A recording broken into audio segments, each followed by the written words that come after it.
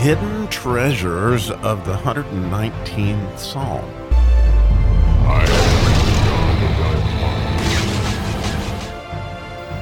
We are in verse 101 today in the 119th Psalm, and we get to dig around further in the Mem section. We get to see some knowledge because we're in the knowledge anointing once we get to that fifth verse. Absolutely beautiful to see. And believe me, there's one letter that we could seem to know we need more knowledge of, it would be the Mem, as it has so many different aspects to it. And I love all these different faces that we get to see of all the letters. And especially, when we get to see the face of Jesus in the Mem, from my perspective, it's absolutely tremendous. And so the 101st verse in English reads, I have refrained my feet from every evil way, that I might keep thy word. So, I really had a good time studying this verse, and to see it in Hebrew, is absolutely gorgeous. Because again, we're looking for where's the knowledge of the Mem in this verse. And so you get it in the word refrained, because he's going to start every verse with a Mem. And this word refrained, right, that he's talking about keeping his feet from going the wrong way. Well, a good place to start with this verse would be what that word was used by King David before. It was used in 1 Samuel 25. You might remember the story of Abigail and her husband, I think it was Naboth, who wouldn't give David's men substance after, they had protected him from people that were robbing him and that kind of thing. And Abigail fell at his feet and, pleaded, don't hurt, this isn't something that is worthy of your servant's time and all that kind of stuff. And then as David is responding to her there in, 1 Samuel 25, you'll see he says, thou hast given me great advice, and I have refrained my feet. Well, this is exactly the idea here, is something has refrained his feet. And I think that we're getting the idea that the knowledge that we need here is the Mem. That Mem, we've talked about it being water, and we talked about it meaning more. But here it's interesting that from my standpoint, you get this kingly aspect. In other words, the beginning of the word Malik and the beginning of the word kingdom, the beginning of the word kingdom actually has two Mems. Is this idea of majesty, is this idea of power and of directing and being in charge, so to speak. And so one of the interestingly very key words in this verse, which also has a Mem in it, which I really think is the knowledge that the psalmist was going after, that we would learn about the Mem in this verse, is in the word that, which is a preposition, but biblically it's a preposition that is usually meant because of.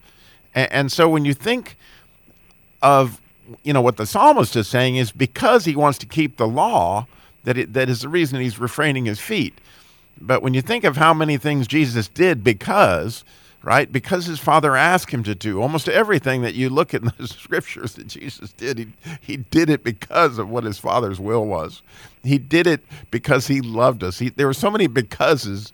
It's absolutely amazing. And that right there, which begins with the Mem to show you the force of what's going on here. And so when we think about the knowledge that we have this king that is going to step in there like Abigail and help us refrain our feet from evil paths, right?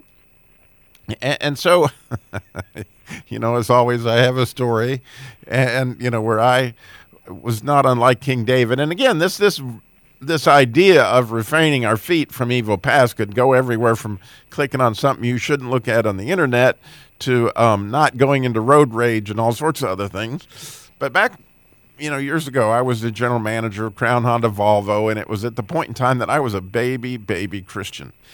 And I had developed this prayer life that I was really delighting in, that I if you've heard me speak many times, I often refer to it as the 5 Slamma Jamma Cat's Pajama Prayer. And basically, the way this prayer worked was that you're supposed to listen for God.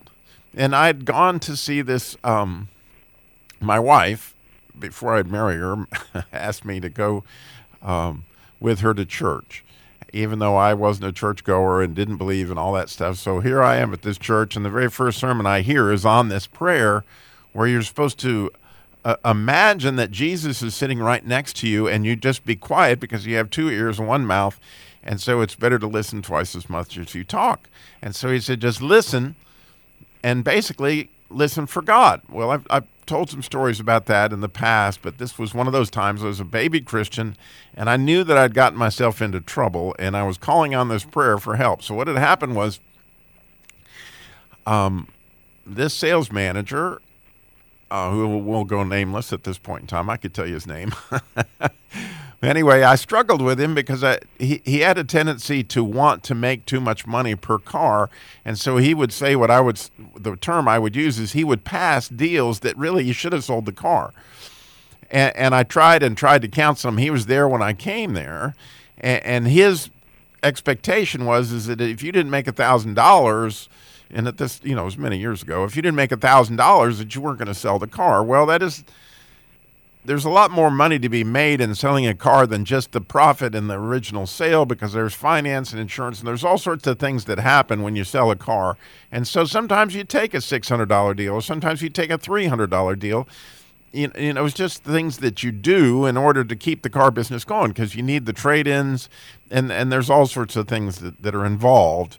And having a great deal more experience than the sales manager, I was trying to tell him, don't be passing, sending customers away that are willing to pay a profit in a car.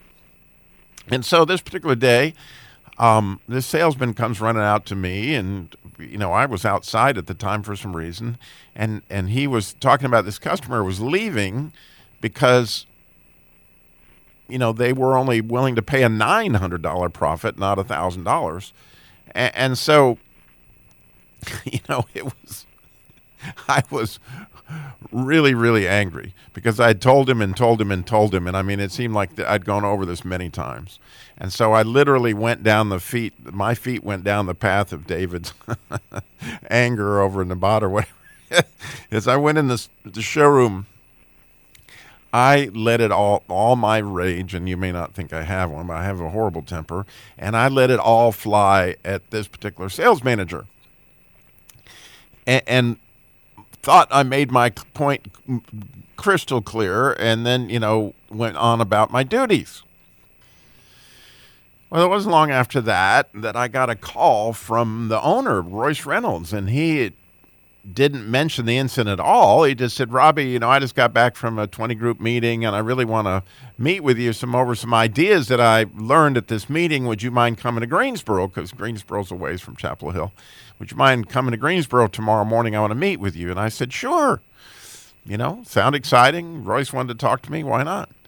And about 5 minutes later, the general sales manager comes into my office and says, I understand you're going to Greensboro tomorrow. And I said, how did you know that? And he goes, well, the sales manager had gone to Royce over you screaming at him in the showroom. Well, now I had a predicament, right? And I could see that, I'd been betrayed, and I was turning to people for advice. So the general sales manager was just clear. You cannot put up with this. You've been as patient as you can be with the sales manager, and you've got to put your foot down and tell Royce, And so I listened to that, and then I called my father, who was, had been a management consultant in the car business forever, told him the whole scenario, the whole story. And my father gave me the same advice. You just need to tell Royce that, you're right in this situation, and if he wants you to run the dealership, you got to run it your way. And I listened to that, and then I thought, there's just something that isn't quite right. And so I guess the Holy Spirit was refraining my feet from an evil path. When I really think back on it, it was beautiful. So I decided that it would be a good idea to employ the 5 Slamma Jamma Cat's Pajama Prayer. In other words, get my mind quiet and just listen and try to get God's counsel on this situation. And so I did that. The night before I left for Greensboro, I got quiet and I listened, and Jesus told me something quite different than the counsel I'd gotten from the other people. He was like, you shouldn't have done it. You shouldn't have screamed. You were right in what you were saying, but you did it wrong, and you shouldn't have screamed at him in front of the showroom. And so the counsel that Jesus gave me was to go to Royce and say, I know why I'm in this meeting. I was wrong. This is what I did, and I really need to get better at that. And so, interestingly, I went, again to the meeting. Royce was clearly waiting on me up in the office. And as I sat down, just as Jesus had described to me, I said, Royce, I know I'm here, and I need to tell you that I was wrong, and that I shouldn't have corrected that sales manager and that temper in front of the entire showroom, that I, ashamed the dealership and myself and you. And I need to get better at this, and it's something I need to work on. And that was just bad behavior, and I, assure you I'm going to work on it. I've learned, you don't, tear people down in public. You do that in private, and I won't do it again. And he looked at me and he said, Robbie, I always liked you, but man, I've never had more respect for you than right now. For you to come in here and admit what was going on, he said, that shows leadership. And he said, and what did he do? And when I told him what the sales manager had done, he flipped hot. And he goes, and I said, don't worry, Royce, I'll handle it.